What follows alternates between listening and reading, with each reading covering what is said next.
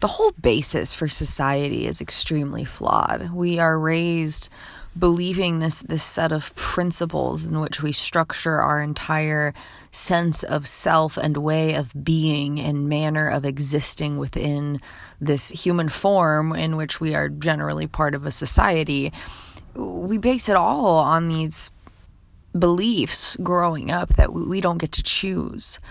And oftentimes they are very flawed in the essence of their nature. And it's not intentional. It's not people intentionally attempting to lead us astray, but people operate from their own level of perception. And when in the collective consciousness, when a lot of people on this planet are not diving into the soul work required to do that deep work, that legitimate healing, then those limiting beliefs, the self-condemnation, it all gets passed on.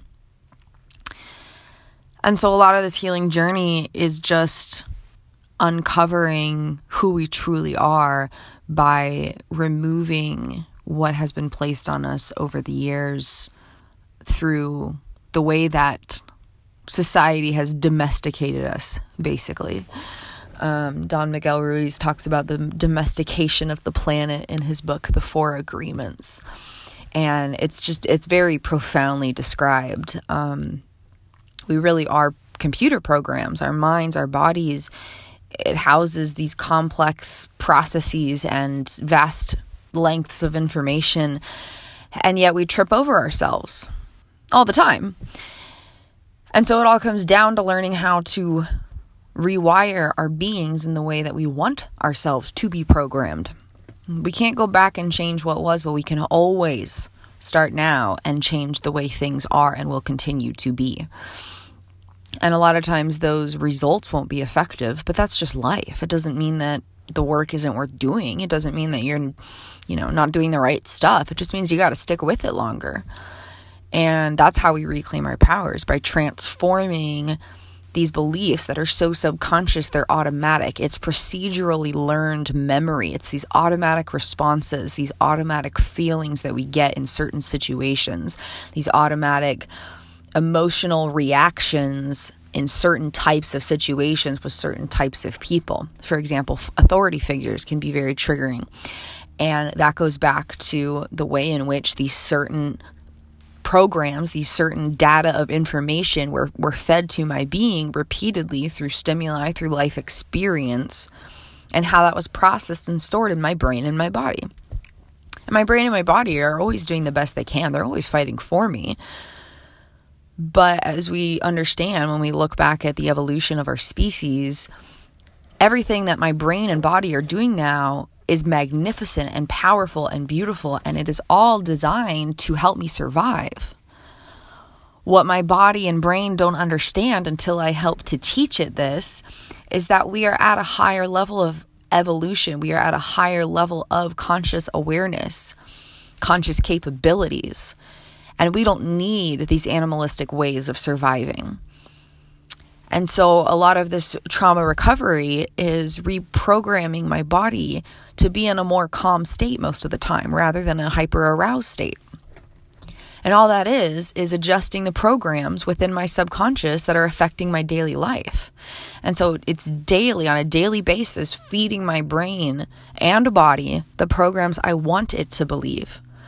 And noticing where there still needs to be work. When I'm feeling depressed and like I don't want to get out of bed, that's not my true self. That's not my authentic being. That's not my real, quote unquote, real me. That's not the truth of who I am. It is simply one thing I'm experiencing, and it's pointing to a need. And so when I don't want to get out of bed, I'm just depressed and want to give up on my goals and everything. I just feel like it's not worth it. I'm not worth it.